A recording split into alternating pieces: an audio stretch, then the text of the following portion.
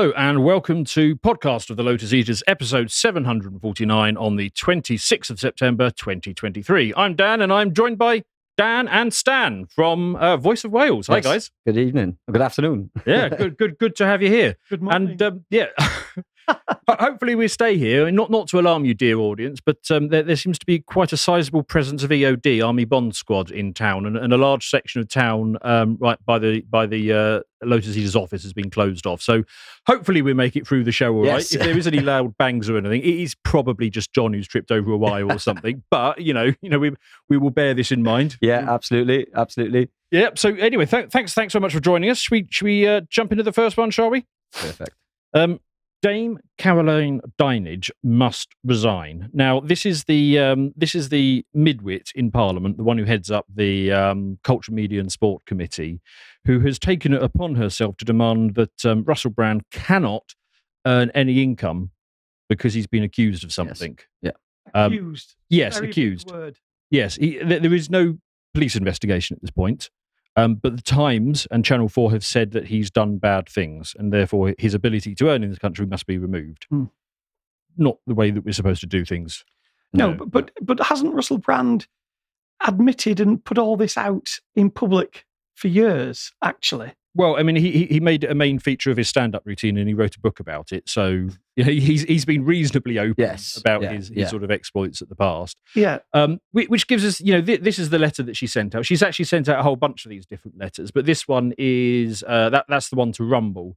Where is she? So she's saying the Culture, Media and Sport Committee is raising questions with broadcasters and production companies who previously employed Mr. Brand to examine both the culture of the industry and blah blah blah. Where's the meaty bit? Oh yes. While we recognise that Rumble is not a creator of the content published by Mr. Brand, we are concerned that he may be able to profit from his content on the platform. We would be grateful if you could confirm whether Mr. Brand is able to monetize his content, including his videos relating to these serious allegations against him. If so, we would like to know whether Rumble intends to join YouTube in suspending Mr. Brand's ability to earn money on the platform. It's just shocking, isn't it?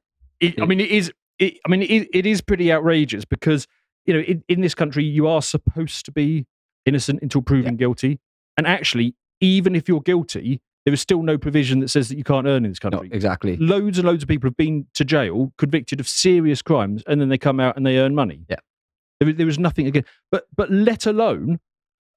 Somebody who's not even under police investigation. Yeah. This is just a couple of allegations at this point. Hasn't Bronson written a book and earned money from it while still in prison? Loads of people have. Yeah, loads of people have written books. Yeah, while in prison and had that published. I don't know what happens to the money. I mean, presumably it racks up waiting for them on the other side. But I mean, that is the only way that the government can stop you earning money is to have you in prison. Yeah. I mean, I don't like Brand. I've never liked Brand. I'm not a fan myself. No. And I think he's got the morals of an alley cat. Having said that, these are accusations. It's ridiculous that somebody can be penalised. Well, demonetized. And more to the point, even if he's guilty of them, unless he's actually in jail, it's not the role of government to stop you earning. Even if you're under investigation, even if you're guilty, the only thing that there is the Proceeds of Crime Act. So if you're a drug dealer and you've bought a Mercedes or whatever with the proceeds of your crime, that can be taken away from you. Yeah. And that must be what she's thinking. And she's thinking that the content he puts out is somehow the crime, and that's what must be penalised. Well, the content he puts out isn't him about him having sex. No. The content that he puts out is critical of the government. Yes. So in her mind, she's done the mental calculation. The crime is the content that he puts out, the dissident content. Yeah. And it's funny that because yesterday I was reading in the Express that a man has got £86,000 in the bank. He's defrauded the Social Security of 28 grand, and he's got some community order, but he's not been asked to pay the money back. So there's one law for one and one law for another. Absolutely the case. So this is the thing. I think a lot of people are having the difficulty with this is they can't see beyond the personality. Mm. So this is the pushback that I've had whenever Yeah. I've talked about this. People are saying, "Oh, you're just a brand sycophant," or "You just." I'm not a brand, and you've said yourself, you're not a fan of brand either. Not at all.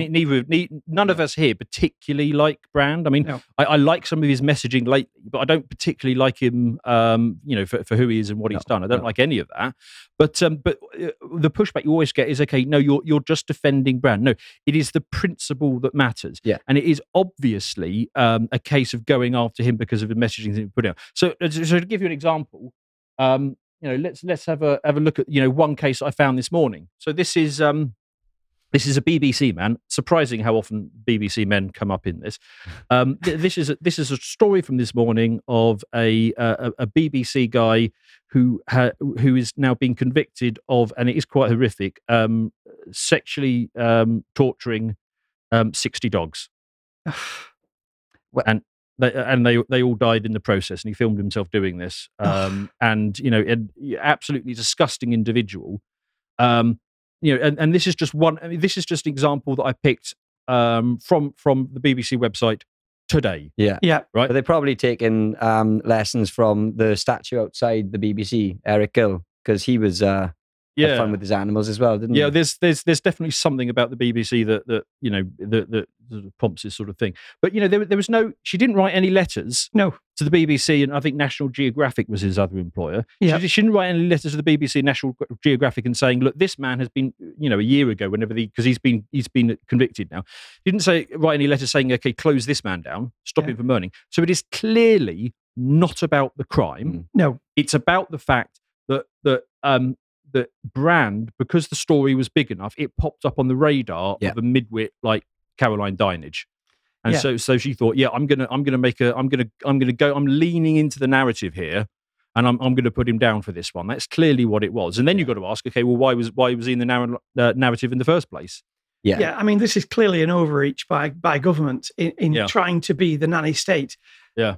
If Brand would have been in Wales, he'd have been incarcerated by now, wouldn't he? Yes. Even without any evidence. I can imagine. It is a police state in Wales, without a doubt. Yeah, all the conventions that we used to have are breaking down. A friend of the show who came on a few weeks ago, who YouTubes under the name Academic Agent, put out a good video on this. Let's see if we can play that now. Have we got the Now the thing is that Russell Brand hasn't been charged with any crime. At this point, he is innocent until proven guilty under the rule of law. And Dame Caroline Dinenage, as the chair of the Culture, Media and Sports Committee, has completely violated what is expected of her office and undermined the rule of law in this country.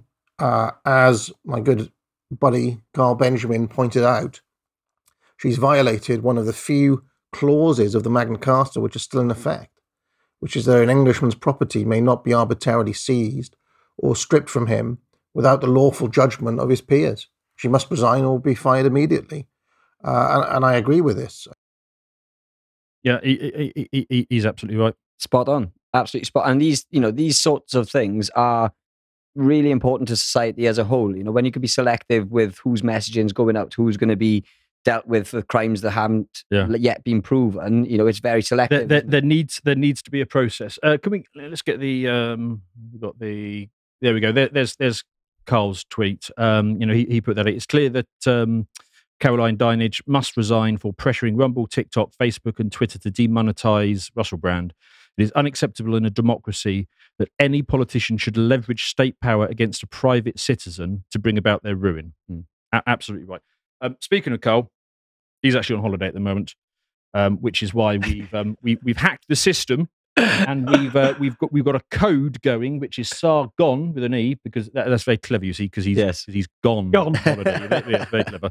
And so while he's gone on holiday, you type the code Sargon into the website, and you will be able to get a half price subscription for the next 3 months, any tier, including gold. So do sign up for that.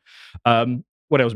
Oh yeah, this is Lee Hurst. I don't think we've had Lee on the show yet, but he's very welcome to come on. Caroline Dinenage wants Russell Brand to not be able to earn a living even though he has not yet been charged with an offence, while she is comforted by the knowledge that as an MP, she can still receive her salary even if she was in prison. Yes. The irony. Yeah. Right. I mean, the only thing I can say about Caroline is that she is the MP for Gosport. And without the Royal Navy, there'd still be, the gene pool is very, very thin down there. Gosport is very close to me. I'm sort of down Southampton way, but those of us in Southampton, we understand what you're dealing with in Portsmouth and Gosport. My understanding was that back in the 1700s, that the prostitutes were too poxy to earn a living in London would go down to Portsmouth, and I think that explains the gene pool of Portsmouth and surrounding areas like Gosport. All of us Southamptoners know that sort of thing. So. Yeah, but I think you open your social media, you go on Facebook, the first thing you see is a story about Russell Brand. It's someone coming out to say, to condemn him, but it's never from a direct source. It's always someone's heard this, someone's heard that, someone's saying this. No, there's nobody actually coming out with it, putting their name to it and saying it's them. It's all hidden and anonymous. Yeah, and why would the accusers actually go to Channel 4 first? That's it's a bit like Monica Lewinsky putting her dress in the fridge for 17 years. I made that comment, and a lot of people responded to me and pointed out to that they didn't even do that. That the Times and Channel 4 went to them and said, "Is there anything you'd like to tell us about Russell Brand? You can have your 5 minutes of fame if you'd like. Anything you'd like to get off your chest." And Russell was apparently aware of this going on for quite some time, because a lot of people were getting in touch with him saying, I've had a journalist asking me for dirt on you. And I told them to clear off.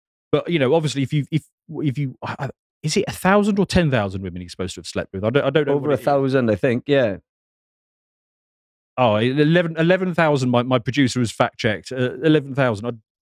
Would you? I don't know. 11,000. Remember? Does he have a clicker or something? Yeah, you must do. But and we know the way he used to be, and how he used to act and behave. But what we got to remember is this was enabled by the BBC and Channel 4, and whereas what he was doing may be immoral, it's not illegal. If girls are voluntarily going into their hero's dressing room and doing whatever. It was apparently that while he was because he had apparently a show at Channel 4. I haven't watched any TV for decades and decades, but apparently he had a show, and he would get if he saw a girl he liked in the audience, he would go and get them to give him their number or whatever, or bring them over. Yeah. The thing is, they still said, "Yep, all right, I'd like to do that." And I lived in London for a long time, and for a good long while. Every young woman you saw on the tube, well, not everyone, but lots of them, we sat there reading the bloody Russell Brand book. Yes, yeah. So, the guy obviously had some sort of connection with the fairer sex. Yeah. I don't know if you heard that in your ear. 1.5 a day. Yeah. Good God. Yeah. Unbelievable. But it's exactly that. That it was, from what we've seen from previous, that it was consensual, and he had that sort of rock star sort of vibe around him, and he had his groupies that were, they didn't care about anything other than they get a night with Russell Brand. My sister went to see him, I can't remember where, but at the end of his show, he said, if any of you ladies want to come back to the hotel room with me, I'm going to be in the bar after the show, and if it's something you're not really experienced in, come along and we'll teach you. So he's always been very open about it, and it's, I suppose when know you've got groupies, and you're a bit of a sex addict, yes, and you can just say, anybody want some? And then they'll come flooding. You're going to do it, aren't you? Yes. But again, it's the same, like you said there about the journalists approaching people. It's the same sort of thing we've seen with Andrew Tate. Good point. After this podcast, I will be in the leaky tap down the far end of Swindon. So if any of our podcast viewers wants to, come and try their luck with me, if they're lovely lasses, that's your opportunity. There you go. Fair play to him. I suppose if it works. I mean, I'm not commending that sort of behaviour, but the fact is, it is still a consensual thing, and it is still a tiny minority. Let's call up this this tweet. This guy sort of unpacks it quite well. Wilco 115.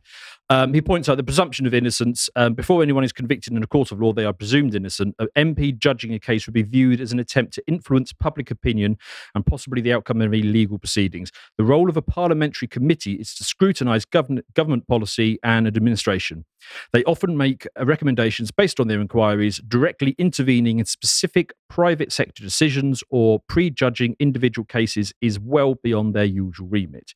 Even if he was investigated, even if he was convicted, then it is still wrong for a government to remove somebody's abilities to earn unless they're actually in prison. Well, not that I like the EU, but under human rights, you've got the right to work. Yeah.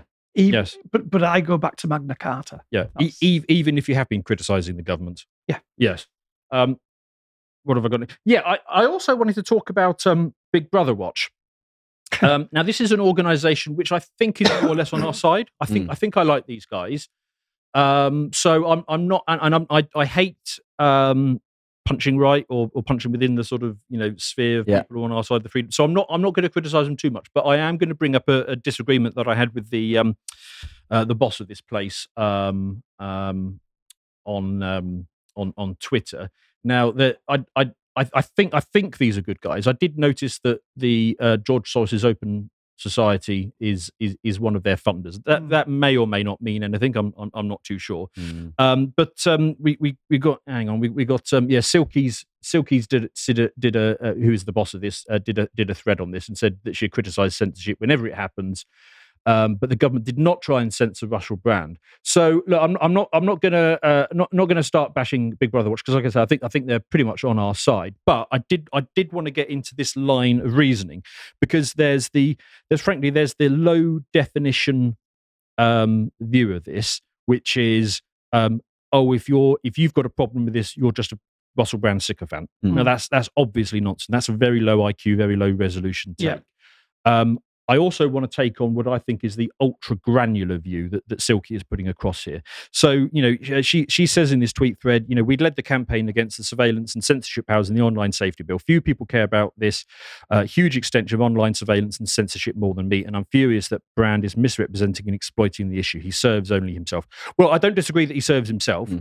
I mean, that kind of is his agenda, but I think there was a genuine issue here. She goes on to say further down that she doesn't have a good faith interpretation of that letter from Caroline Dinenage. She thinks it was written in bad faith, it was extremely ill-judged and a terrible overreach. So she's definitely against it. Yes. But none of it makes it government censorship. And then she goes on in comments to go and explain that, that she's not a government official, she's just an MP. My response, because I think this is important and worth responding to, this line of thinking, is that what happened here is we got two government-funded media groups who went after Brand. Now, people are going to say, oh, well, actually, they're not government. Well, actually, no, they are. Channel 4 gets a lot of its money from the government. And The Times, their circulation has collapsed. Where they're getting their money from? Advertisers. Who's the biggest advertiser? It's government, and it has been that way since COVID. So both of these are government-funded media organisations, right? So that part of the regime goes after him with an investigation, and they create this story by going out and speaking to enough women until they find something that looks good enough to present. Okay, then you get a committee chair on House of Commons paper using a clear implicit threat to destroy his income, and she gets no rebuke for that, right? And it was obviously meant. It was obvious what she meant by that. I mean, she didn't actually say demonetize him. She said that, we're extremely concerned that he hasn't been demonetized or something like that. And do you intend to do it? Yes, like YouTube already have. Yes. So what you've essentially got is, I think Silky is fallen into the trap of being overly granular and saying, okay, well, this particular person is just the head of a committee, and it's just an MP, and therefore it doesn't matter. It does, because they're giving the vibes out that what that particular committee are thinking. And so other potential investors to Brand might say, do we really want another battle? So Rumble and all of those other people are supposed to look at this, and they're supposed to see the House of Commons heading the paper. And they're supposed to say, okay, somebody with connections clearly wants this guy off the platform. Correct. It's now a business risk to keep him on. I'm always reminded of, there was an episode, did you ever watch The Sopranos? Yes. There was one episode of The Sopranos where Tony Soprano's wife, I think she's trying to get her daughter into a good school or something like that. And she goes along and she sort of heavily implies that it would be in your best interest to let this kid into this school, right? Now, you could say, well, hang on a minute. She's not actually a mob boss. Right? She just knows a mob boss, right? Yes. So actually, there's no threat there, because that's exactly what Caroline Dinenage is doing here. Yes. Yes. Yeah. So one head of the high, so that you've got the Westminster bubble, the heads of the Hydra. One of which is a lot of media funding going into bringing this guy down. Another one is the head of the Hydra that actually has all of these powers and the online safety bill. They've just got that through, and they've got vast scope to bring you down. And yet another head of the Hydra is saying we're deeply concerned about this guy demonetizing like these other people had. And you're dealing with it. And okay, yes, it is separate heads of the Hydra. Yes, but it's the same legs and feet attached at the bottom of this thing. Yes. And no doubt that would have been discussed. That letter would have been written if she would have been advised on what to say, and no doubt that would have been her get out clause. It's not saying, can you do this? It's asking a question, but it's a veiled threat. It is that sort of thing. It is very much a tacit threat. So Silky, if you're watching, you're very welcome to come on and give your point of view. Like I say, I'm trying to give a good faith interpretation of how you're coming at this, but it is a much bigger issue than I think you appreciate, because I completely reject the low resolution view, which is you're only supporting this if you support brand, and I reject the granular view as well. Yeah. If it was low resolution, she'd have written as a private individual. Yes. Well, yes. Yes. Good point. Yeah. But she did it on. It was clear what she was trying to achieve. And actually, you bring up a good point. I mean, one of you said that it was a sort of tacit threat, and it is. That reminds me. Do you remember years and years ago the petrol adverts for, I think it was Esso, and they did the tiger eyes. Yep. And the thing was, and for those of you who don't remember, but the Esso tiger eyes advert was, we are always watching, and if somebody's selling petrol in the area at a lower price, we will match that price, right? And I remember as a little kid, my mum saying, "Oh, that's really good because they're going to keep prices low." And I was like, "No, mum, that's not what they're doing. What they're doing is they're sending a message to every other petrol station. Yes. Yeah.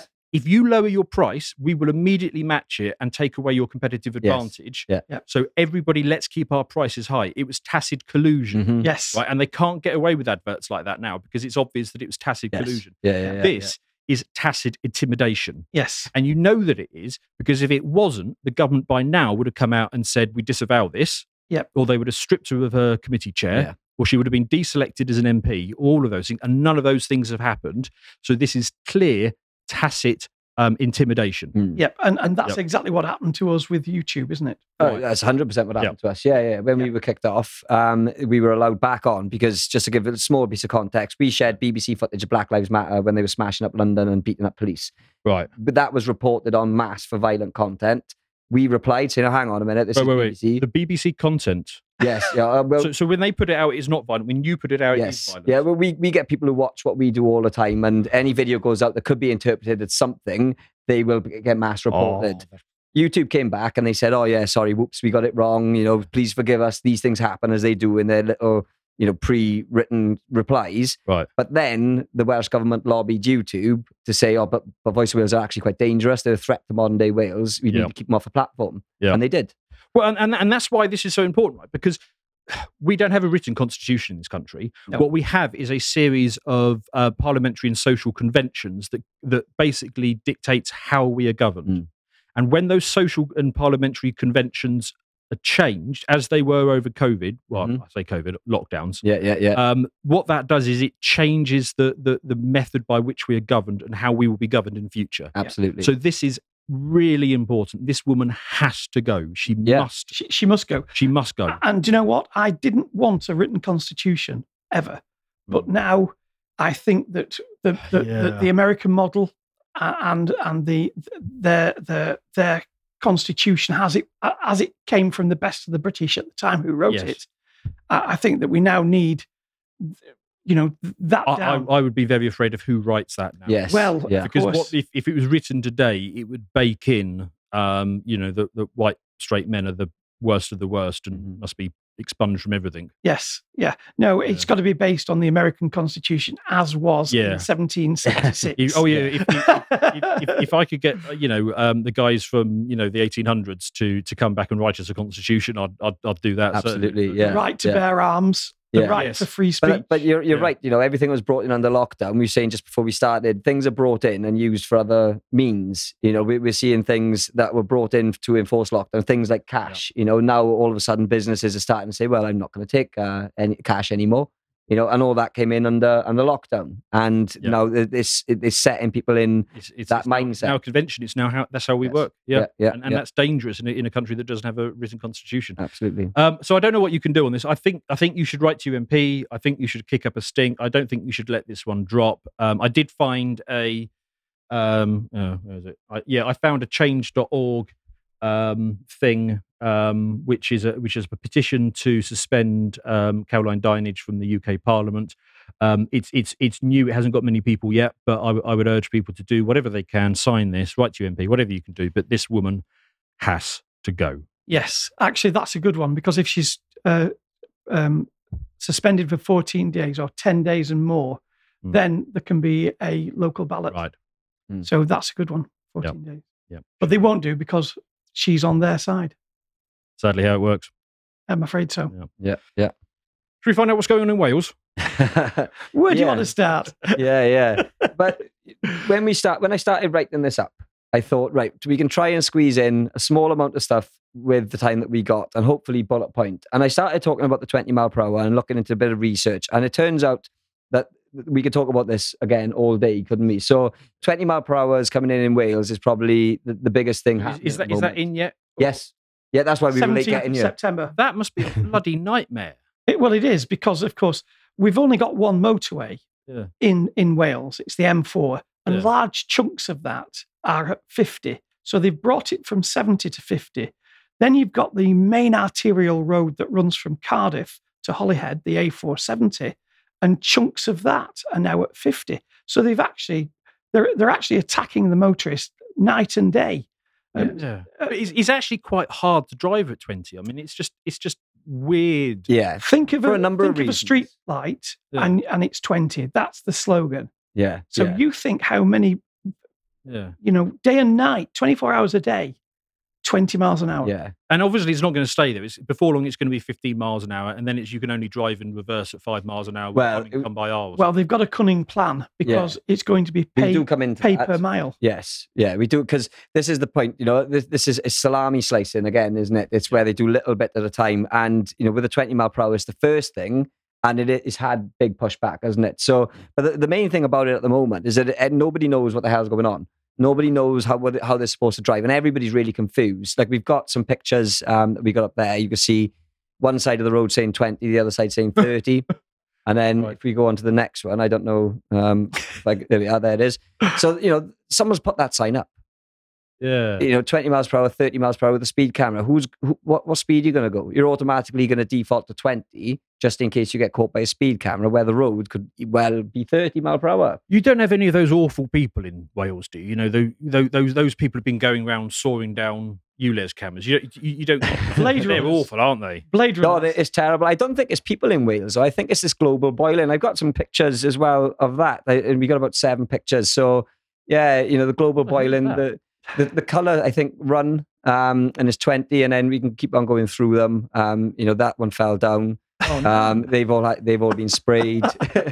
That one's been sprayed. So that's awful, isn't it? It's dreadful. And you got there Cymru am byth, so that's Welsh and proud. I can't even read what the other one says. But then, it's just more examples of this happening, and this is within days, and we've seen it. Everywhere we go in, we're seeing these signs being, obviously there, the sticky on the back of the tours come off because of how hot it's been. And there as well, the paint must be running. So no, how dreadful. It is. And the point is, these signs alone cost millions and millions and millions of pounds to put up. The whole basis of this, bringing 20, according to Drakeford, is that it will save lives. And they estimate... Well, first, it was for the climate. Yeah. That's their big push, first of all. It's the green agenda. 20 mile per hour is going to be better for the environment. But obviously, remember that science thing came out? Well, let's do a quick thought experiment. Let's just say that he's right and it's successful. And let's say he brings in another idea next week and the emission of Wales go to 0. Right. What percentage of world emissions is Wales? Well, I don't know the percentage of the Wales, but I know we've got a climate guy who works with us. He's very good on the topic, Paul Burgess. Yeah. And the whole man-made emissions from the UK is 0.8% of global emissions. Right. So Wales can't be more than 0.2. Yes. Really, yes. At most 0.2 of the world's emissions. Yeah. So even if it goes to 0, it doesn't touch the sides. But I mean, it's fabricated, all this, because, of course, we've got Port Talbot Steelworks that import coal From Australia. On a big tanker, but dirty diesel. That's not our carbon footprint, you see. It's somebody else's. Yeah. Yeah, actually, this is the big thing. So, in order for companies to comply with BlackRock's emission requirements, what they've been doing a lot of the time is selling off subsidiary, the most carbon producing bits. They then sell it off, and then have that as a third party, and then buy from their old former subsidiary as a third party. Yeah. And it lowers and it improves their EOG score because they're now buying it in from another company rather than it's complete and utter farce. Yeah, it absolutely is. You know, especially when you mention Port Talbot, because they import that coal, the diesel used to push them tankers from there to here, where across the road from Port Talbot Steelworks, you've got the best coal in the world. Yeah, anthracite coal. So they could just as easy start mining very dense, conveyor belt, going straight across to Port Talbot, because it is literally across the road. Yep. And if you cared about the environment, surely that's what you'd be doing. Yeah, because it's the cleanest coal. Yes. There's no travel, so there's no footprint. Yeah. And you're burning coal, which So- is what they were burning. Yes. And you still get the same result now, only on paper you've shuffled it around to look like you've got less carbon, but actually you've got more. Yeah. And I don't even think the carbon thing's a problem in the first place. Well, I don't it's believe that. Let alone, Well, no, that's Everything's carbon, isn't it? We are carbon. You know, how it's- green is our valley because Yes. of carbon. But so Mr. Drakeford, and he's 20. He's supposed to save 12 lives a year. That saves on hospital appointments. However, he fails to admit that there are normally about 360 odd children committing suicide across Wales, and that money, the millions that has been pushed into this, could have saved many more than 12. Yeah. Run that by me. So 12. He thinks that 12 will be saved by this. And there were how many children committing suicide? 364 last year committed suicide. Children. We're not talking of adults. We're talking of children. In Wales. The whole thing with government, it is a series of trade-offs. You know, it would be great if the government could supply everybody with a helicopter and a mansion, but there's not enough resources. So you have to decide how you're going to spend your money. Yes. Obviously, they could have spent half that money to have got twice as many lives saved. Yes. Yeah. Well, there was a perfect example. Someone put it up. There's obviously Facebook pages flying up all over the place against this 20 mile per hour. And someone put up a picture of a new grave with a new stone on it. And they said, you may ask why I'm posting this here. And the reason is, this was my nan. She passed away because the ambulances couldn't get to her. There's not enough staff in the NHS. The roads are all jammed up. There's no building of new roads. If they were to spend money on improving the infrastructure, like they were supposed to have done, Labour elected to build the M4 Relief Road. If they had spent that money on that, that would be saving lives. Yeah. And you've got hard facts and evidence to show that would have happened. Yeah. But what's it like just getting around in Wales now? It must be incredibly frustrating. Oh, it absolutely is. Yes, and it's more frustrating because, like these signs, as far as I'm concerned, the sat nav doesn't link up. It tells you you're going 30. You've got buses in front of you saying "See streetlights go 20," and you see as we're on the road behind the bus a street sign saying 30 with a speed camera. So as far as I'm concerned, it's not clear, and I'm just going to carry on doing what I was doing. But the frustrating thing is, you've got the people then who are driving 20 miles per hour everywhere, but they're not driving 20 miles per hour. They're driving 15. You know, and then there's a slow trail of traffic just behind them. So it is. And not only that, cars are not meant to drive at that speed. They're not. You know, there was a brilliant video on YouTube which showed, you know, on the modern cars, it's little light flashes when you need to change up or down the gear. Yeah. It shows going 20 in second, you need to change up. Going 20 in third, you need to change down. So the car is not happy traveling at this speed. So it is going to cause damage. They make weird noises because I've tried doing it. The car just doesn't like it at all. No, we were on with David Vance last night, and David said exactly the same. He tried to do it just to see how it was, and I asked him, "How long did you actually stick in it?" Yeah. Because when I tried to do it before it came in, I did it for about a minute, and I thought, no, I can't even be bothered with this experiment. And he did exactly the same. He did it for a minute. But in Wales, you know, you are enforced, and we've got so many average speed cameras that it's not just the odd speed trap every now and again. There's yellow cameras every half a mile measuring you from camera to camera to camera. So it is complete, you know, surveillance state. But there's been a massive pushback. The petition that has come out. But why do people in Wales keep voting for this Drakeford guy? Well, this is it, isn't it? The problem is that there's a history, and if you knock on a door, they say, "We've always voted Labour in this house." Yeah. And that's it. They don't know why, but they vote Labour. But the Welsh government's understanding of all this is they want people to be kept at home who don't vote at all, and so they got in with a minority vote. Yeah, and a minority of a minority. 46% turnout in the Senate elections. 39% of that 46% voted for Labour. So, like Stan said, the majority of the minority is how they got into power. Is there even a right-wing party available in Wales, or is it just UKIP? Okay, yeah, so that's it. Okay, and UKIP are, in fairness, they are the only party in Wales that have been persistent. They haven't backed off and then pop up an election. They are still plugging away in little towns and cities. Yeah. Llanelli, where the Stradey Park Hotel is, they've been present since Neil Hamilton was evicted from the Senedd. So they're the only party, but unfortunately, you've got the full weight of the media machine. Now, Wales is just like everywhere else. Tails Online or Wales Online, funded by Welsh Labour. All the small little like Llanelli Standard and all Carmarthenshire Online, all funded by the Welsh government, to the point that you've actually got the Welsh government paying the rent for the buildings for 6 months of these small media companies. So it's clear as day. They're not going to report what is actually happening. Your rent is not being paid by the Welsh government. No, well, if they had their way, it would be, but that's because we'd be behind bars, right. So, they would if they could. But it's it is a complete Orwellian sort of state that we're in, because people are looking around and they're being told what they're seeing is untrue. What they're seeing with their own eyes is not happening. Like, we've got the pushback for this now. The previous petition, the record, I think it finished on 67,000 or 68,000, something like that.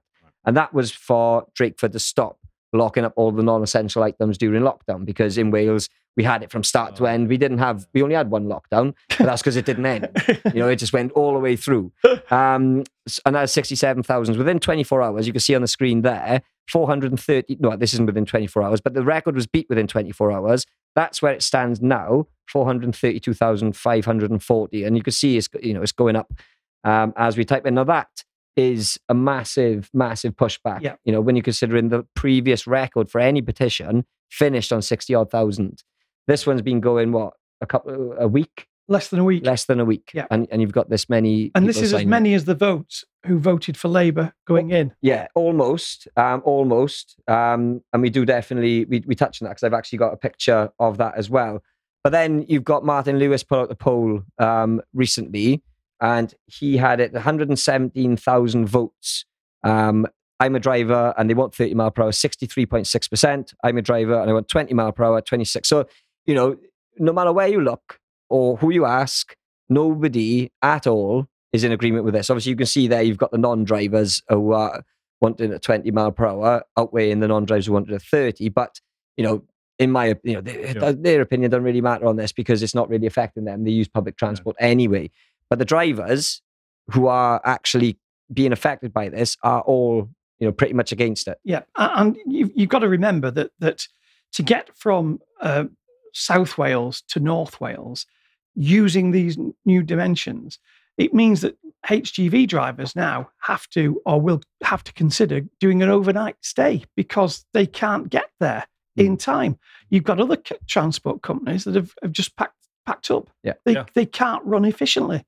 And yet Lee Waters says it's a cracking success. Yeah, absolutely. There's probably going to be more suicides from businesses closing because of Waters and Drakeford than there are going to be saving lives. And none of these drive as well. These people putting these powers in place, none of them drive. Mark Drakeford is driven around in his nice big posh Audi. Very big, probably very heavy on diesel. If you're sat in the back of an Audi, reading a newspaper or going through your work files or something, it doesn't particularly matter to you. No. Because however long the journey takes, you're still perfectly comfortable. Yeah, and he's not paying the fuel. He's not having to pay for what's coming next. He doesn't have to pay road tax or anything like that. So it's very easy for these people to say, these people live in a completely different world. Lee Waters, for example, he's worth $5.5 million. He's got 3 houses. When in Labour, they're talking about taxing people with second homes. Seems they've all got more than 1 or 2 houses anyway. So they're all massive hypocrites, aren't they? Yeah, they are. Without a doubt. And I think we got it from the DVLA, roughly 1.6 million registered drivers in Wales. So when you look at, people say, well, we've heard people say already, 400,000 is a tiny fraction compared to the amount of people in Wales, when in reality, it's not, is it? No. Because 1.6 million and 400,000 of them saying that they don't want this to happen is a big percentage. I'm sure if you put it in front of the rest of them, Yeah. almost all of them would do it. Yeah, definitely. There was one a petition that came out in favour of it, because what people were saying is that this is a small fraction of Wales. 3.3 million people in Wales, 400,000 is not something to go by to say take it seriously. So they created then this petition, which is in favour of keeping it at 20 mile per hour. So by their standards, 3,000 is nowhere near a representation of what the people want. I wish there was a disclaimer at the bottom. How many of these are Labour Party hacks? Yes. Yeah. No, without a doubt. And then what you mentioned then, the Senedd votes. This is going to be interesting, because on this next picture, you've got, for the Senedd Labour election, they got in with 443,000 people voting for them. Yeah. But they will then turn around and say that that's not enough people to take this petition seriously. That's not really a good argument on their It's part, not, because we've got to take them seriously when they're only getting 39% or 36%, regional votes. Yes. So it's, for them to say that is quite disingenuous, isn't it? Yes, because it they is. expect us to respect them when they are getting through with the majority of the minority. Yep. But when there's a petition of more people than voted for the party saying they don't want it, they just poo-poo it. And we've got this year actually a video. This is one of the Welsh Conservatives. I hate calling them Conservatives, but he put a good detailed argument over to Mark Drakeford, and you'd expect a nice reasoning why they're not going to listen to the petition. But we'll have a little look at this now.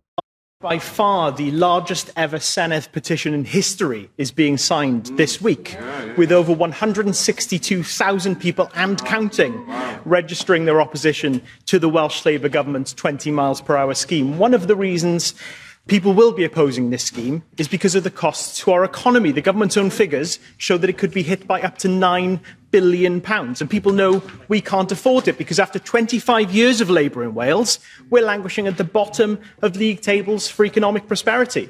They used to want to aspire to bring us up to the UK average. Now their only aspiration is stuffing 96 politicians in this place.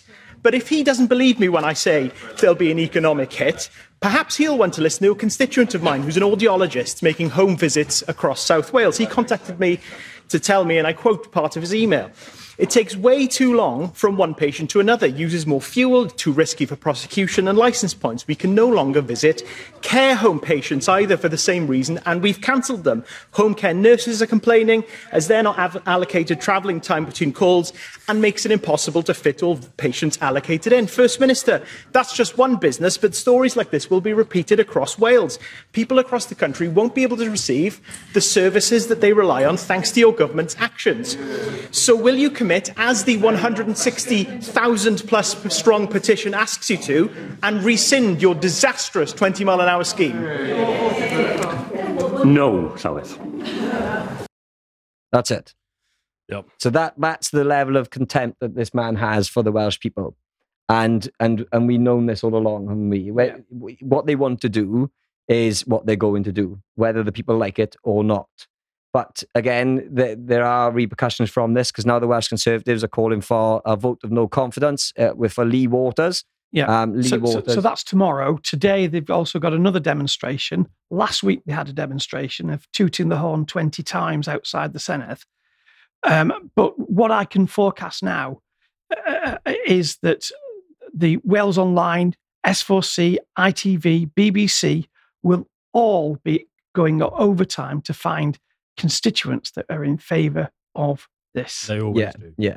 Because it is unfortunate, because I think it's 16 out of the 60 seats are Conservatives. So, if this is a whipped vote, which it probably will be, it's not going to go anywhere.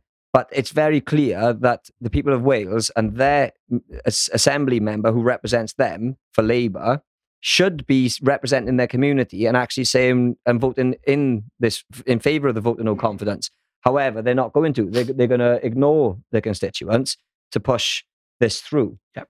Yeah, I think long ago have they stopped caring in the slightest what the constituents think. Now politics is all cattle management. That's what they see their job as. Yes. Absolutely right. And indeed, any charity in Wales that you care to mention, any big charity in Wales, is government whipped. Yes. They'll say, this is what we want. You write a report for it. And I'm talking about the NSPCC to be one. They will not come out and argue strongly against female genital mutilation. A terrible, terrible, terrible indictment in Wales that we've got it on the increase in Cardiff. We've got a child commissioner. And in Swansea. Yeah, and Swansea. We've got a child commissioner whose remit isn't to castigate female genital mutilation, not in her brief. A child commissioner. And yet if you challenge or chastise your child, you'll get social services around. Yeah. Oh, okay. So you sexually mutilate the kid. That's fine. Yeah. But tell them off, which is basically teaching them to be a better person over time because of bad behavior, and will actually do them good over the long term. That gets you arrested. That gets you arrested. Yeah, they take your children and give it to someone who will encourage all this madness. And you've got teachers that are informers as well. So they feel, the whole system now, it's Orwellian. Yeah, and it is because, I teach my children what is right and what's wrong. And I do that through things like, the pride flags and all that. They're designed to target children. That's my opinion. So when my child likes rainbows, as children do, I've got to explain to her what that flag means. That flag comes up in school. She could tell it to a teacher. Teacher could then report to social services, would be at my door. And that's the problem that we've got is even parents are scared they're scared to say anything, and they're just going to leave their children go to school to suffer it is not North Korea yet, but it is doing the things that North Korea does. Absolutely. Getting to that point. And if you grow up in North Korea, and there's that girl who goes around talking about her experience of growing up in North Korea, they absolutely impress upon their children when they leave the home and go to school, do not talk about anything that happens at home. Yeah. That is a code of silence. And it's starting to get to that point now. I found myself doing it. I found it myself with the kids.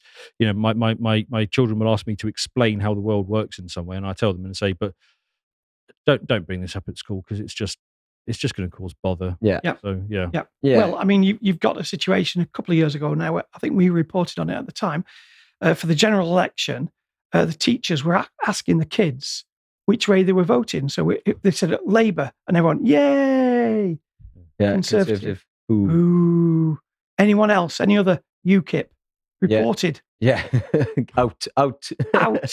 Ostracised. But you mentioned that it's not quite North Korea yet, and you said earlier on about is there a bigger picture? So where is this going? So you highlighted this to me, so we could pop that up on the screen here because this is in their documents and their plans in what the future holds. And I put boxes around the main parts so you can just see where they are. So the first one, in 2022, we deliver a public transport recovery campaign to help address the challenges of attracting people back to using public transport. So, that is on the outside of it. They want to try and encourage people to use public transport. Working with our partners, we'll use our future campaigns and marketing materials to build on our investments in walking, cycling, and public transport to transform the image and become the natural choice for everyday journeys. So they want to change how people think, basically, is what that's saying. They don't want people to walk up the door and think, I'm going to get in my car. They want people to walk up the door and think, I'm going to get on the buses, or I'm going to cycle, or I'm going to walk, which is abnormal to your average everyday person. So their goal is to completely change how you think. Yeah. And if you've gone up to any of the valleys in Wales, where it's like the north face of the Eiger, there's no trains. There's a bus once a week, and this is what they're doing. And then they're going to bring in pay per mile. So if you're a mother with 3 kids and you live at the top of a hill, you're supposed to lug them up and down all of the time. Yes, it's because all these people understand it's people living in the pod in the big cities. Yes, that's all they want. They want everyone in a pod in a big city. And you said it's not quite North Korea yet. Yeah. There's memes going around with Kim Jong Drakeford. Yes, in a uniform. Yeah. So yeah. And then I think this one then is the worst one. We will also motivate people away from private car use through demand management. The Wales transport strategy includes a commitment to develop a national road user charging framework. Further work will be undertaken to develop a fair and equitable road user campaign framework, including how local authorities can borrow against these future revenue streams to fund transport improvements and also consider other alternatives. We're going to tax you out of your car, basically. Yeah. Yes. And it's like you said, pay per mile. That's what's come in. Is they're going to make it completely impossible for you to drive. Yeah. Or is that code for 15-minute city? Well, Pretty much, yeah. The councils have already signed up to the 15-minute cities. It's on their websites. I think it's every council in Wales have agreed and signed up to the 15-minute cities, but it's all of them. We're going to bring everything closer, so you don't need to go anywhere. Yeah, makes perfect sense. But yeah. But the best thing, something you can always admire about the Welsh, and the Stradey Park Hotel is a perfect example. What they're facing is absolute catastrophe on their doorstep, but they're enjoying it. As in, they're making the most of it. They're having fun. They're dressing up. They dressed up as clowns. They're going to answer bail dressed up as. What's happening here? So this is a migrant hotel, and it's a lovely 4-star hotel and spa. Oh, only the best for the migrants. Only the best, yeah. But it's not looking so good anymore. But the locals, it's actually still a community. There's not many communities left, so all the locals have pulled together. And they're doing everything they can to stop it happening. And there's been 23 arrests now, I think 22 or 23 arrests from protesters. Many of them are challenged their bail conditions. So the locals are trying to stop this hotel from being used for migrants? Yes. They were supposed to be in there in June, I think, was it? Yeah. June or July, or 10th of July, something. They were supposed to be going in there. And oppose, actually, the country of Wales and the county of disbursement into the community. They don't want it because they're unknown. They're not genuine refugees in their eyes, and they oppose it, full stop. Well, resisting invasion is quite a long-running theme. Yes. For communities since forever. Yes. Yeah, but we're not allowed to do that anymore. You've just got to take it. Yes, you're supposed to embrace invasion. Yes, absolutely. And, but they're making the best out of a bad situation, aren't they? Yes. But then you've got other people as well, like things that's happening in Wales regarding the 20 mile per hour is also, people are making the best of it. So I got a couple of videos here. So I think the next one should be the video. So this is one of them. So this is how they're getting around using cars and going faster than 20 mile per hour.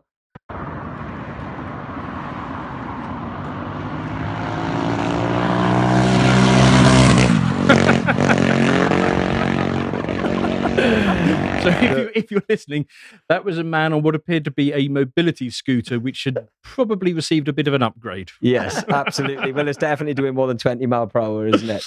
Yeah. Yes, and Waters has actually admitted that although electric bikes are illegal, they won't be prosecuted at going more than 20 miles an hour. Yeah, and also cyclists won't be prosecuted at going 20 miles an hour. That's a point, yeah. If you're cyclist. So there's been warnings going out them there. Please be mindful when overtaking cars if you're on your bike. We can only go 20 mile per hour, so please be mindful of that. But again, the pushback. So we're going to need signs up in the cycle lanes that say "Think car." Yeah.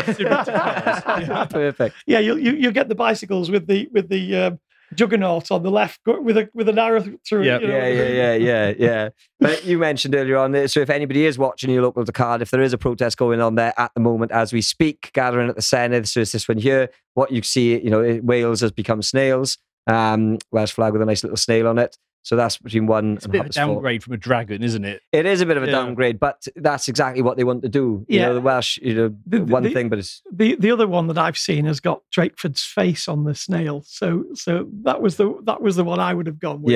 Yeah. And then there is another one on the backside. Yeah, another one tomorrow. So this is for the vote to no confidence, and that's Lee Waters on the left. So this is happening tomorrow. Then, so if anybody again want to go down between 9:30 and 3 o'clock. And it's going to be there to try and show the politicians that are going in the building that there is no support for what these people are doing. And then the next one, I think, is a little bit further on. So this is the big one. This is the one that everyone is planning for. This is 6th of October between 9:30 and 3 p.m. But that is, that's pretty much it, I suppose, with how it's going in Wales with the 20 mile per hour speed limit. And it is one of those watch this space moments. I think if I lived in Wales, I'd definitely be attending this, or I would be trying to track down those awful people that are cutting down the speed cameras, and I'd be saying, you're going to have to explain yourself to me. Yeah. And then while they're explaining themselves to me, I think obviously you'd buy them a pint, wouldn't you? Yeah. Well, it would be wrong to question someone without buying them a pint. I'd like to find a jury that would convict. Yes. But you mentioned that about, obviously, if you lived in Wales, even if you don't live in Wales, pop along, because Keir Starmer, it's already being talked about. GB News is discussing it, and loads of other things like 16-year-olds can vote, foreign nationals can vote. That's already in Wales. That's old news for us. But this Keir Starmer has said that Mark Drakeford is what he would model his sort of reign on. Mark Drakeford, seeing what he's done to Wales, this is soon going to be coming to England, whether you like it or not. Yeah, reign of terror. Yeah. Sex education for 3-year-olds, compulsory. If you criticise it, then you will be reported to social services. That's the kind of regime that Wales is now. Awful. Right. Well, on a cheerier note, yes, on a cheerier note, have you guys seen these new robots that Elon Musk has been putting out there? I think it's interesting, actually. I think we've got a video that we can play in the background. Or we might have a little bit of tinkering to do with. Oh, here we go. Yeah. So I'm just gonna play this. Actually, let's turn the sound off. Yeah. Play this quietly in the background. So those of you listening, it is Elon Musk's robot, and we're getting a demo here of it's moving its sort of hands, and it's doing various tasks like sort of sorting and that kind of stuff. Now, these AIs, because it's a robot being driven by an AI, and the rate of AI learning is not the way that humans learn. Nope. Humans learn on a fairly linear basis. Yeah. Not so much on a sort of on an exponential like these do. So that's why it's significant. So we got an example there of the robot, and I'll come back to why some of this stuff is as significant as it is, and we've got what you're posing. I'm going to show you instead an image to get my point across about how AIs learn. So that is Mid-Journey from 18 months ago, and the prompt there is artist in her studio. Now, to be fair, it's better than I could do. Yeah, but it's a bit of a mess. Yes, that's not particularly an impressive artistic effort. Now, if somebody was painting like that 18 months ago, you would not expect them to be like in the second picture. Get that up. Yeah, that's it. That's Mid-Journey 18 months later. Wow. The rate of improvement of AI is significantly faster than a human can learn, and that's the important thing. Now, the implications of this robot, they are pretty significant, because essentially what you need is enough strength and dexterity in the robot, and that will be worked. And the way that it learns is actually the really interesting thing, because it doesn't learn by you've seen the Boston Dynamic robots that can do a bit more. Yeah. A bit interesting, but they're kind of heavily programmed. They're heavily coded. The Tesla bot is different because it learns basically by processing enough video. So if it watches enough video of somebody doing something, right, what they've given it is they've got the ability to look at a video and build a 3D version of what it sees in its head, and then understand it and then process it. So essentially, you feed it enough video of anything, and it will learn how to do that. Yeah.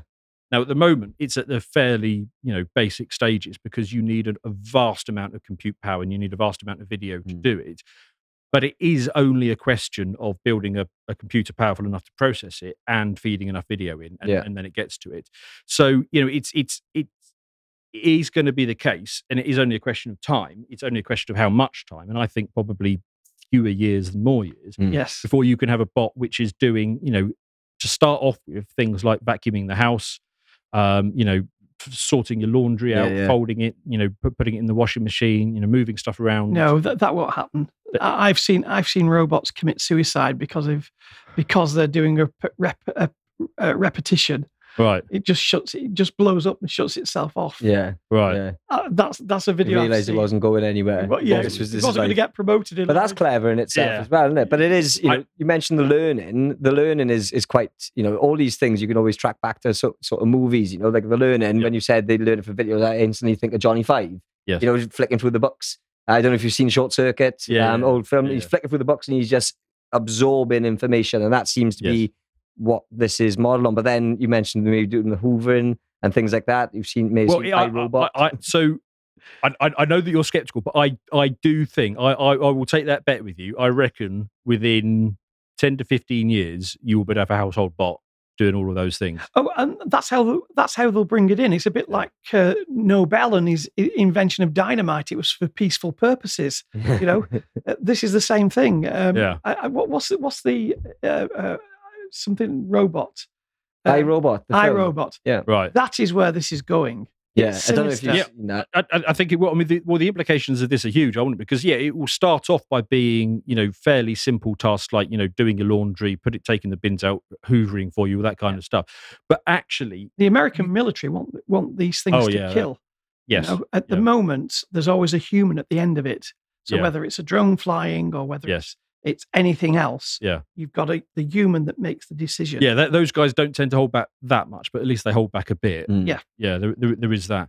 But it's not going to be just household tasks. I mean, eventually it will be everything from dentistry to haircut. I mean, to brain surgery. The whole lot. It will all be potentially doable. Yeah. By these machines because it is simply a matter of putting enough video in. Actually, I'll tell you one thing. Do you remember those Google Glass things that were Yes, almost yeah, a thing? yeah, yeah. Maybe 10, 20 years Yeah, ago, yeah, Google wanted everybody to wear these Google glasses with a little video camera.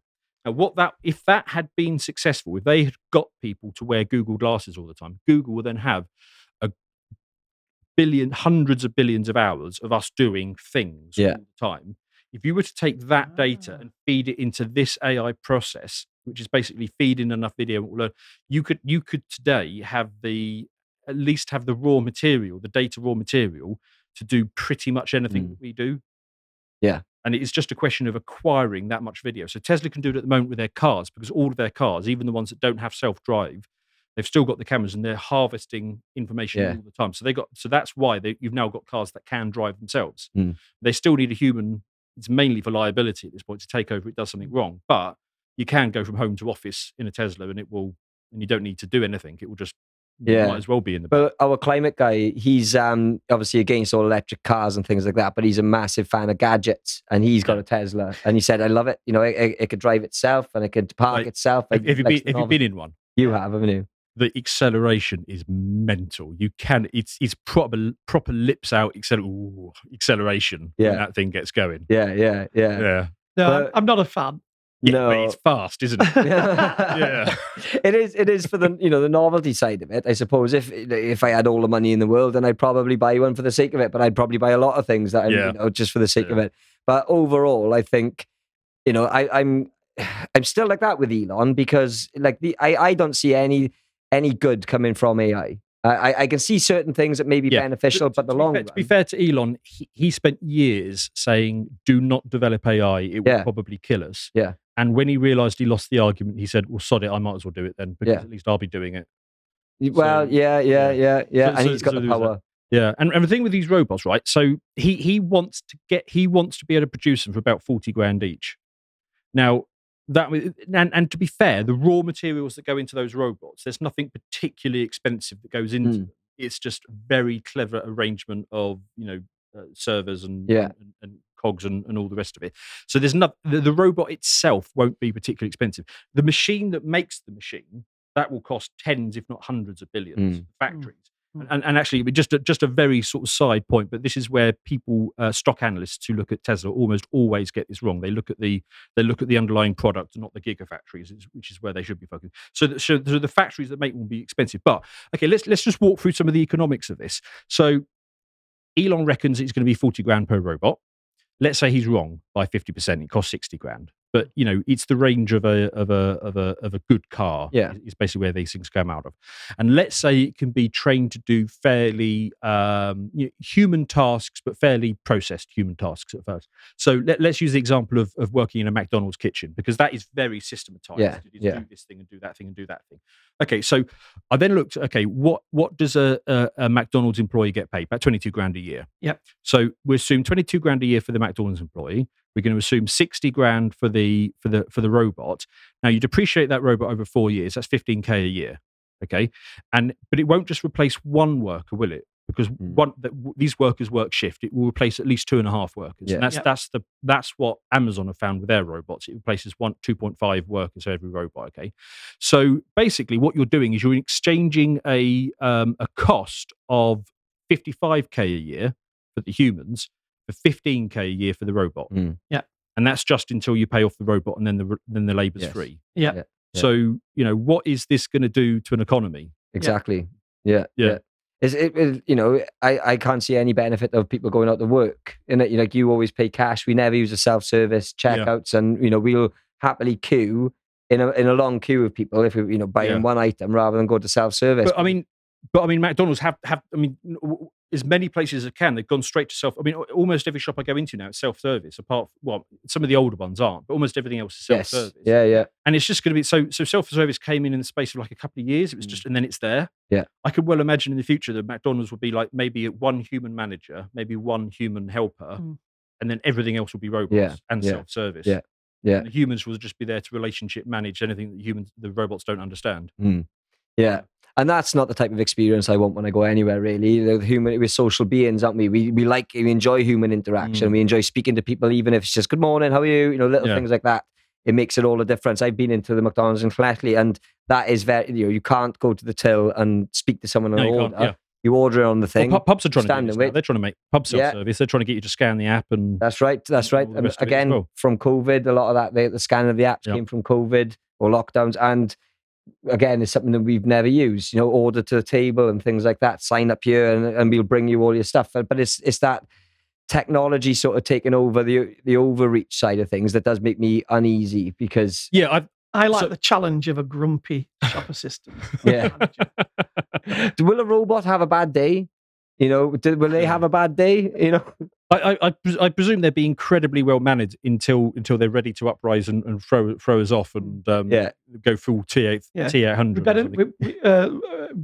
Down to Callum, I think it was. We better not ask to do any jokes. Yeah. But that's still one of my favourite podcasts. Callum and Carl did with the AI, the racist AI. Oh, I haven't seen that one. Oh, you should watch it. It's that one out. Yeah. Oh, okay. Yeah. I've got to say, overall, I'm broadly optimistic. I mean, so the way I explained it to my kids is there is possibly a future of abundance coming, or the robots might kill us all. But I think the abundance is more likely. So I'm on the whole optimistic. You can't help but be a little bit concerned. Yeah. But more to a point, is like, what does it do to an economy? Because an economy, let's break it down really simply. An economy is GDP per capita times capita. Yep. Right. What if capita is now infinite? What if you could just keep on adding robots? Yeah. Well, the economy is kind of unlimited at that point. So we could get into a massive, massive growth phase. The problem is how is that going to be divided? Not under fiat. Yeah, but how? But where's the people? Exactly the point. Gold. Yes. Yeah. But what does it do for jobs? When everybody's unemployed and nobody's needed for work anymore because the robots are doing everything. Yeah. What is that? Does that mean people's money are going to go up? Yes. How's that going to work? And does that mean social living wage? Do you get?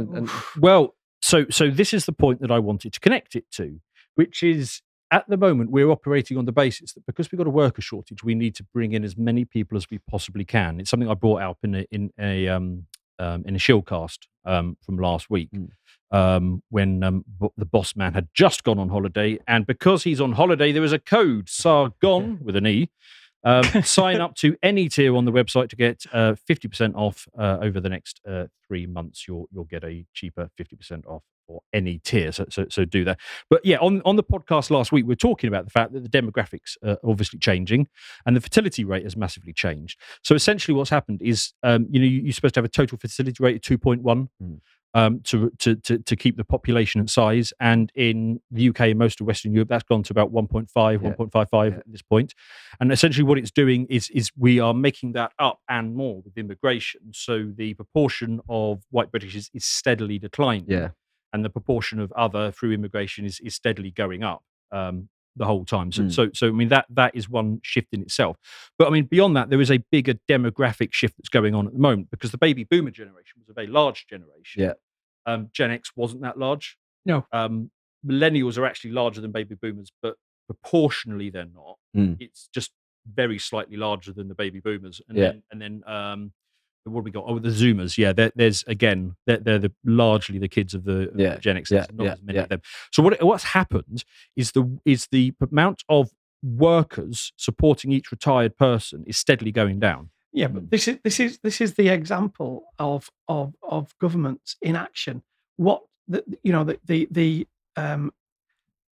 all the taxes shouldn't be for now. Particularly the national insurance investment, like a business. Would it be investment? Yeah. Absolutely. And if you look at what Sweden has done and Norway with their oil and gas reserves, they've got a sovereign wealth fund. Yes. They are. Yeah, we could have done that. We could have shale. Could have done that with everything.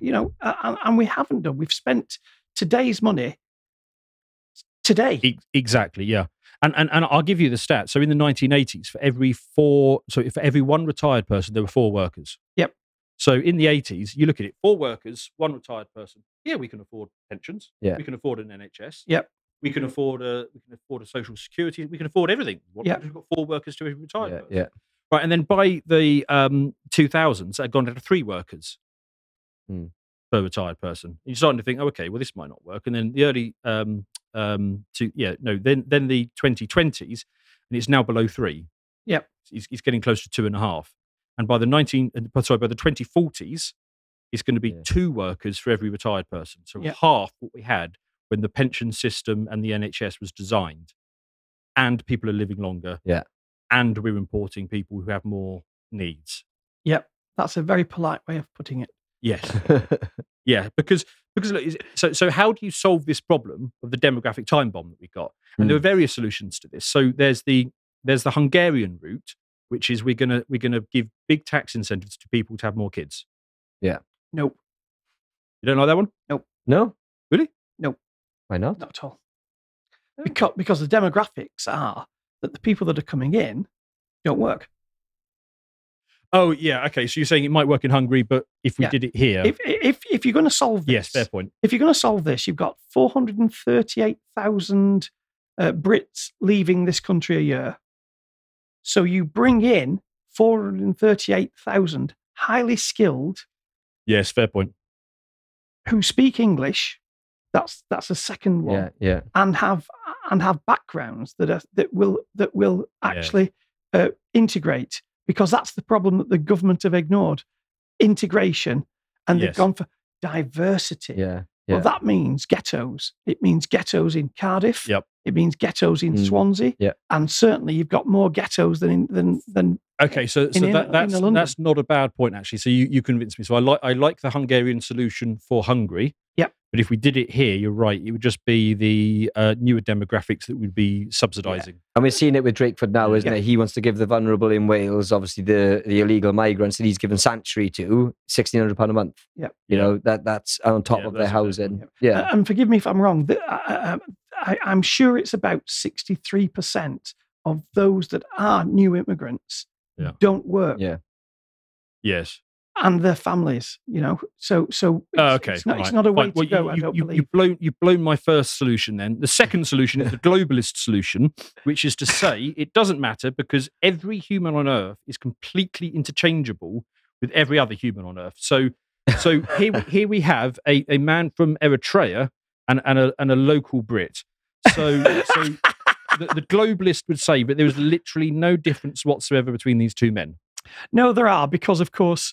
What I would do if I were Prime Minister for tomorrow is I'd reintroduce British history and the British system, so that you're actually proud of where you come from, Manchester or Swansea or wherever, and the whole background of that. Yeah. So you've got your ancient traditions, your history, and your beliefs, and they're all one. Actually, that will build a better Britain. Yeah. And the argument of everybody, everyone across the world are the same. We're all human and we all bleed the same. It's nonsense, isn't it? That's because that's the thing. Looking at these two chaps, one of them is raised in our culture. He speaks the language fluently.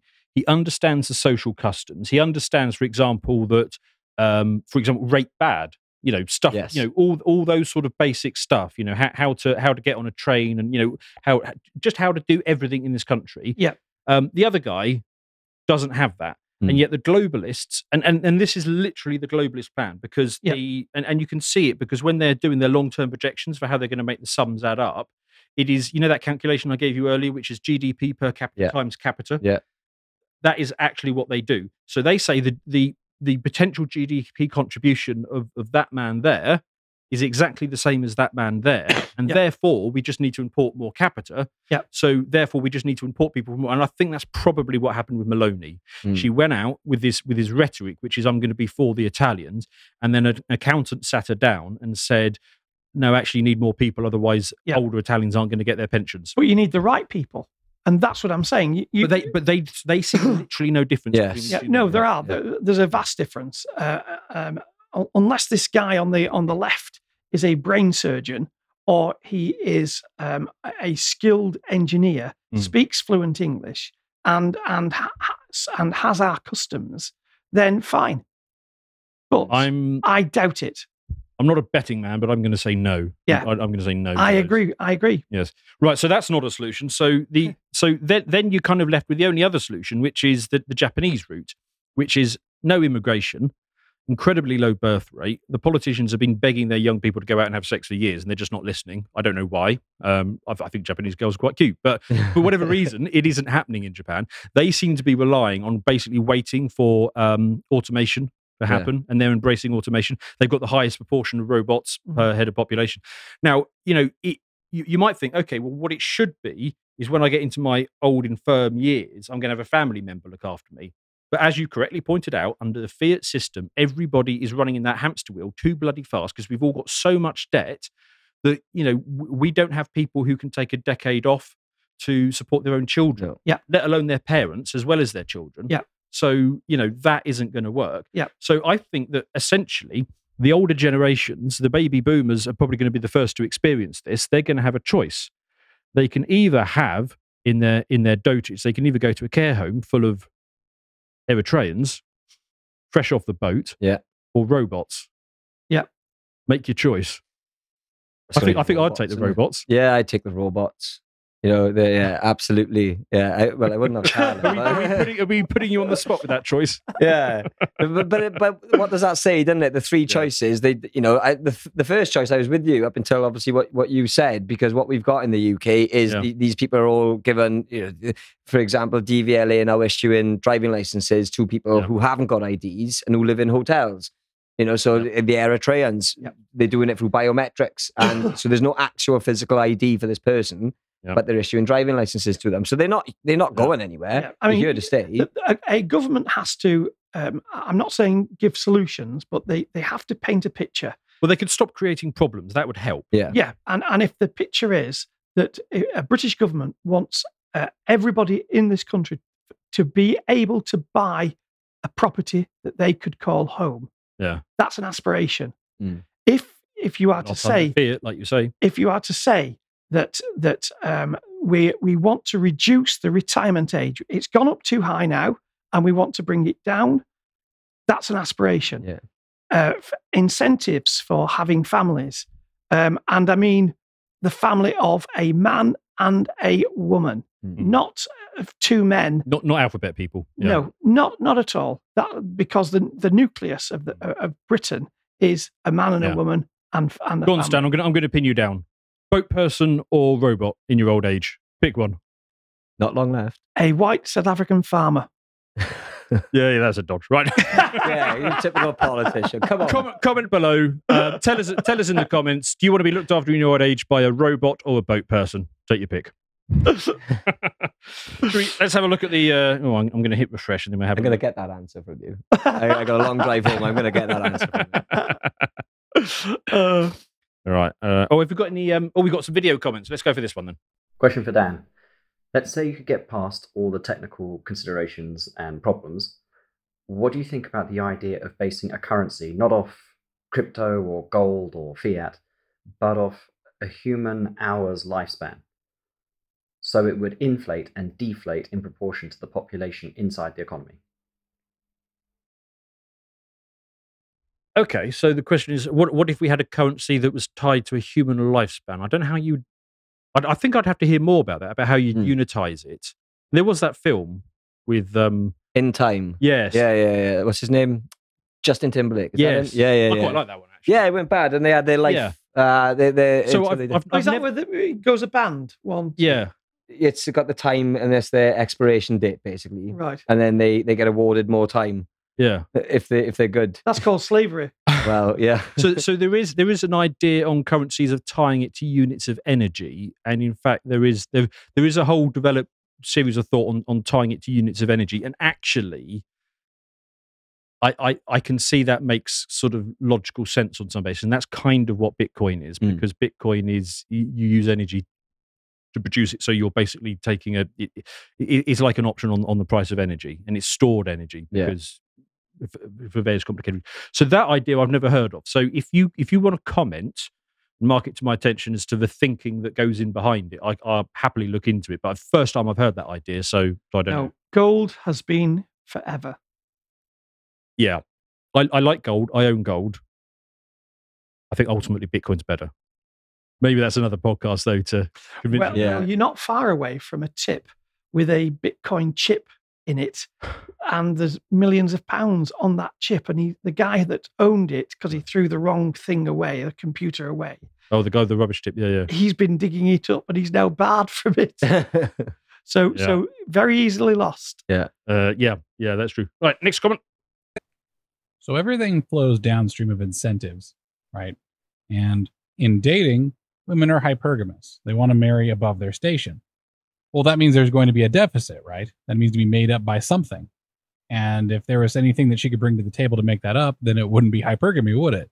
So the only thing that she can actually bring to the table, if she's hypergamous, is submission, loyalty, fealty, these things that are become four-letter words in our modern era. By pure economics, this is the reality of relationships. Yeah, that's a good point actually. Because of the hypergamous nature of women, they always want to get somebody who they perceive is better than themselves. Yeah. But that's why if you look at the genome record, we have twice as many female ancestors as male ancestors.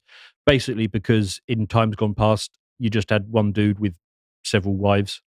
Or even before the concept of wives exist, you just have the strong man and his little harem. And that's kind of what female nature has become attuned to. So we've gone back to Russell Brand, have we? Yes. He did better than most, I would say. Imagine if you had Russell Brand 10,000 years ago. We'd have 10,000 female ancestors for every Russell Brand. Right, next. Hey everyone, here are some pictures from my time in England. I went to Glastonbury Tor, King Alfred's Tower, Apollo's Temple, Salisbury Cathedral. Went to Bath.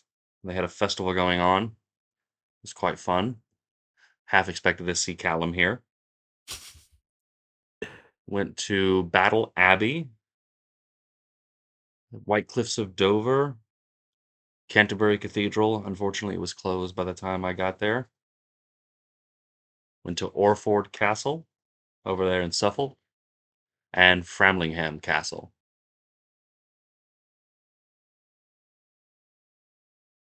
This man has done more seeing England in his 2 weeks than I've done in the last 10 years. I think I need to rectify that. Yeah. Yes. But something to notice there is that how, as technology's improved, architecture's got worse. Yes. You look at them buildings, they're just beautiful, aren't they? Yeah, they are. Yeah, it's all about cheapness of construction these days. Rather than building it to last. I just thought it was intentional, just trying to make everything as ugly as possible. But, Hit us with the next one, John. Oh, well, since we're all sharing our culinary skills, I make homemade pasta, and I use it to make lasagna. It is not store-made, homemade, the bechamel, the sauce, the pasta, all of it. Perfection. Check out that beauty. Challenge accepted, so I'm going to make a lasagna. yes, all homemade as well? Yeah, I Homemade make my pasta? own pizza dough, and it's far, far better than even restaurant pizzas. Yeah, nice. I haven't made a lasagna yet, so yeah. Lasagna's one. accepted, That's that a winner. That Challenge is. accepted. Starving now. We've got the last video. Yes, K. Kalispera. It was explained to me that there are strict laws in the summer in Greece regarding fires and foliage management so as to mitigate the risks of widespread carnage. A person pointed to me a specific field and showed me that it was overgrown and that the landowner was in breach of the law because it wasn't being tended to. What made me laugh, internally, was that this very same person had previously mocked Trump for saying that a lack of forest management, such as foliage disposal, was what had contributed to wildfires in the US. There was no self-awareness at all, even as this person was clearly annoyed at the landowner for not taking care of their own field and posing a fire hazard. Yeah. Yeah, that's the thing. It's like for a long term, there used to be controlled burns. Yes. Swaling. Yes. Yeah, but we just don't do that anymore because well, presumably we need to prove climate. Or I don't know what's going on in their mind. Well, you need something to light if you're an arsonist, don't you? Yes. It's harder to light if it's all been raked away. Yeah, that was the thing with these recent. Was it fires in Greece? Greece, Yeah. And then we got drone footage that climate change had actually manifest into a person going around with a light. Yeah. Lighting it. I think it was close to, and I might be wrong on this, but the figure I got in my head is 90 odd arrests for arson, throughout that the climate emergency. Funnily enough, we were doing battle with the climate loons in Swansea at the weekend. Okay. And after Dan had given that figure, she said, "Well, yes, that's your truth." Yeah, So these people who have been arrested, that's just a charade. It's just fake. Yeah, so you living in your reality. Yeah. I know, innit? Yeah, I'll live in mine. It's like, right, okay, you carry on. Right, let's. I think that's all the video comments. So we will go to the. That's your Twitter account, isn't it?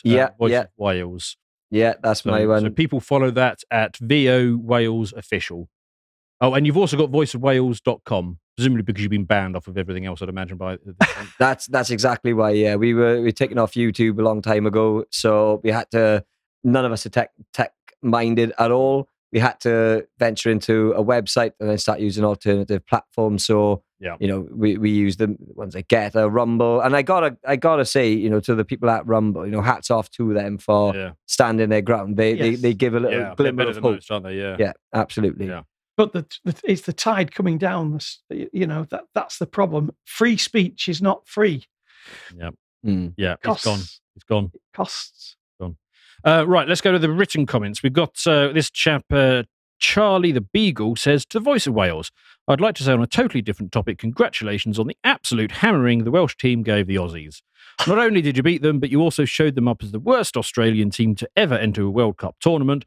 I say this because of the look on Eddie Jones's face. Priceless. So I missed that match, but I guess you know what he's referring to. I know what he's referring to, but it says a lot because, the Welsh team ain't no great neither. Yeah, no, I mean, it was a good match. I actually wanted them to be a little closer. Yeah. Well, you're impartial, I suppose, in it. Yeah. But again, sports really. I'm not really into sports. As soon as politics dived into sports, I dived out. we got Ron Swansea here saying, "Good to see Stan and Dan back. Are you guys coming to the protest at the Snenid on the 6th of October?" Yes, we'll do that. Excellent. A couple of comments on the Caroline Dinenage one. Paul says, "Brand with a wordsmith who talks fast. I don't think he really understands or believes what he says." Possible, but doesn't matter. Doesn't matter whether he's a charlatan or not. No. Yeah. You can't have government doing that. No, I think he does talk guff. And he uses big words to dress it up. He's always done that, haven't he? It's guff. Yeah. But that doesn't mean that he should be banned. Yeah. He's speaking a lot more sense lately. I've enjoyed listening to some of the stuff, especially through COVID, when he does a little skits where he's saying about how certain things are 100% effective, and he does a little breakdown of the headlines of how it went all the way down to, well, this don't work. So there's a few things he's put up which is really good, and that's why I think they're attacking. John is pointing out that R. Kelly, after being convicted of noncing, has not been demonetized of YouTube, which is a fair point. Yeah. The French, whose today's name is Le French Robot Dan III, says it did not take long between putting women in position of power and those women demanding men be stripped of revenues because of allegations.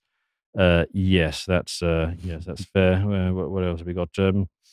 Screwtape Laser says the left can rally behind the most degenerate, disgusting martyrs and leaders, while every sin of the distant is a capital offence. How could anyone not see through this Russell Brand scandal? Correct. Yeah, because they did all rally around him. When he was doing his book and when he was doing his live acts and stuff, he was given contract after contract after contract from Channel 4, and they wanted it. So they rallied around him then, but now he's turned on them. So if they were going to do something about it, surely they should have done something then rather than now, all this time later. Yeah, quite right.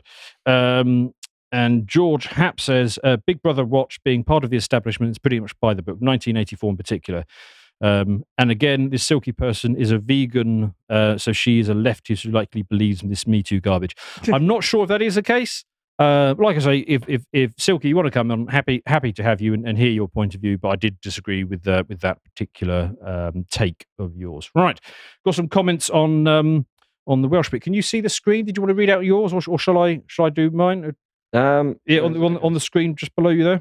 Go on, son, you There we can go. me. Right, where are we? Grant Gibson. Yeah. As bad as the Welsh Parliament are, they didn't invite a member of the SS to the House to give a round of applause to Canada in setting the bar again. Yes, you're quite right. Yes. Do you know any of this? I did a segment on it yesterday. Oh, right. There we go. Yes. Yes. The Waffen SS. Yes. Which goes well with the Azov Brigade, doesn't it? Really, I suppose. So you know. Yes, that was my parting joke. I did the whole thing on the Canadian Parliament, and I ended it with "Thank goodness there are no other Nazis in Ukraine." So Kevin Fox, 50-minute cities in theory are a great idea. However, to have 50-minute cities, you have to build 50-minute cities. You can't take a place like Lantrid Major, where I used to live, into a 50-minute city. Most of the people living there work in Cowbridge, Bridgend, Barry, Cardiff. What are they supposed to do for a job within 15 minutes, walking, cycling distance? Well, the thing with 50-minute cities is, what about the people who like to go and play pool every week? Yeah. And what if about the people who don't like pool? They like snooker. Yeah. You know, and what, you know, so it's absolutely impossible unless you've got one of them glass walls like you build in Saudi Arabia. Or whether they're a DJ and they've got to take their whole thing with them, or any sport that requires you to take stuff with you. Yeah. Or if you're like going to watch live bands, is there going to be a music venue within 15 minutes of everyone's house? You know, it's just completely not feasible at all, is it? No, I agree. A man who thinks a man who thinks about the Roman Empire, not to sound like a Debbie Drowner, but what makes you think the Welsh government is even going to care about what the people of Wales want? Yeah. You're quite right. They've got a manifesto, and on page 922 that wasn't put out to the electorate, but it was in a manifesto in a cupboard. That's what they keep referring back to, that it was in our manifesto, but the people didn't read it because, of course, we're all in lockdown. Yeah. I think we just got time for a couple of comments from the robot section. The Pirate Tomsky says, Dan, do you think there's a possibility the AIs might be more ethical than humans? Well, there is that interesting aside that when they first started making AIs and they didn't put the constraints on them, the AIs turned out to be super racist. Yes, yeah, they did, and that's the section. And funnily enough, I know this is off the other side, but yesterday, did you see the Pope actually talking about Germany in particular, but other countries as well, not giving their arms to Ukraine to murder, to kill, to butcher? Yeah. A man of peace. The Pope. So where do you get the ethics from an AI? Yes. Yeah. Very true. Yeah. Good point. But that wouldn't maybe come to where you're saying at least Elon is the one who's making them, if that's the case. Yeah. Right. And what have we got? We got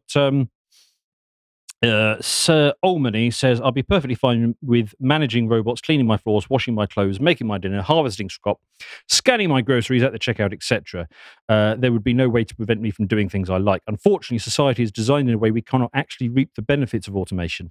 Robots replace human workers, but also remove workplaces as social interactions. Yes. Yeah. Also, we've been indoctrinated by modernity to honestly believe that work, as in paid labor, is a requirement of meaningful life. Yeah, this is the thing. So the rate of technological process has remained largely consistent for thousands of years. It's about 1.5% a year. The problem is now that even though the rate of technological process is consistent, the absolute amount increasing, because we've got to this point, is well beyond the capacity of the human creature to process as a culture and a society. So we're just not keeping. I mean, we haven't even processed. I don't think we've even really processed the pill in the 60s, let alone what data apps are doing today. And the atomization we get through digital media and all of that kind of. We're trying to keep up, but you layer robots on top of that as well, even if it isn't the completely warped perspective where basically a small handful of people reap all of the economic rewards and the rest don't. Even if it is done in a well where we all get richer, just the societal stuff alone, that's going to be an issue. Yeah. So you're saying work sets you free? No. No, I'm having a robot. I'm having a robot, and I'm putting my feet up. Yeah, and I'm just hoping it doesn't kill me. Yeah. See, I Sleep with one suppose eye in. doing your housework and things like that, then yeah, possibly I can see, especially people who maybe, not be mobile around the house, so they may need extra assistance. Fair enough. But I think replacing humans in a workplace, So you've got rid of the pub. Yeah. You've got rid of your community centres and your places where you chat, and now you're getting rid of a social canteen where you work. Yes. Not bad. It's not good for society. Yes. It's going to be a challenge. We're going to deal with that. Right. I think. Are we about time, John? Should we? Oh, let's thank you guys for coming on. Thank you very much. Thank you, lovely people, for being subscribers. You are the very best of everyone, really. So well done, you. And cheerio. Ciao for now. Ciao for now.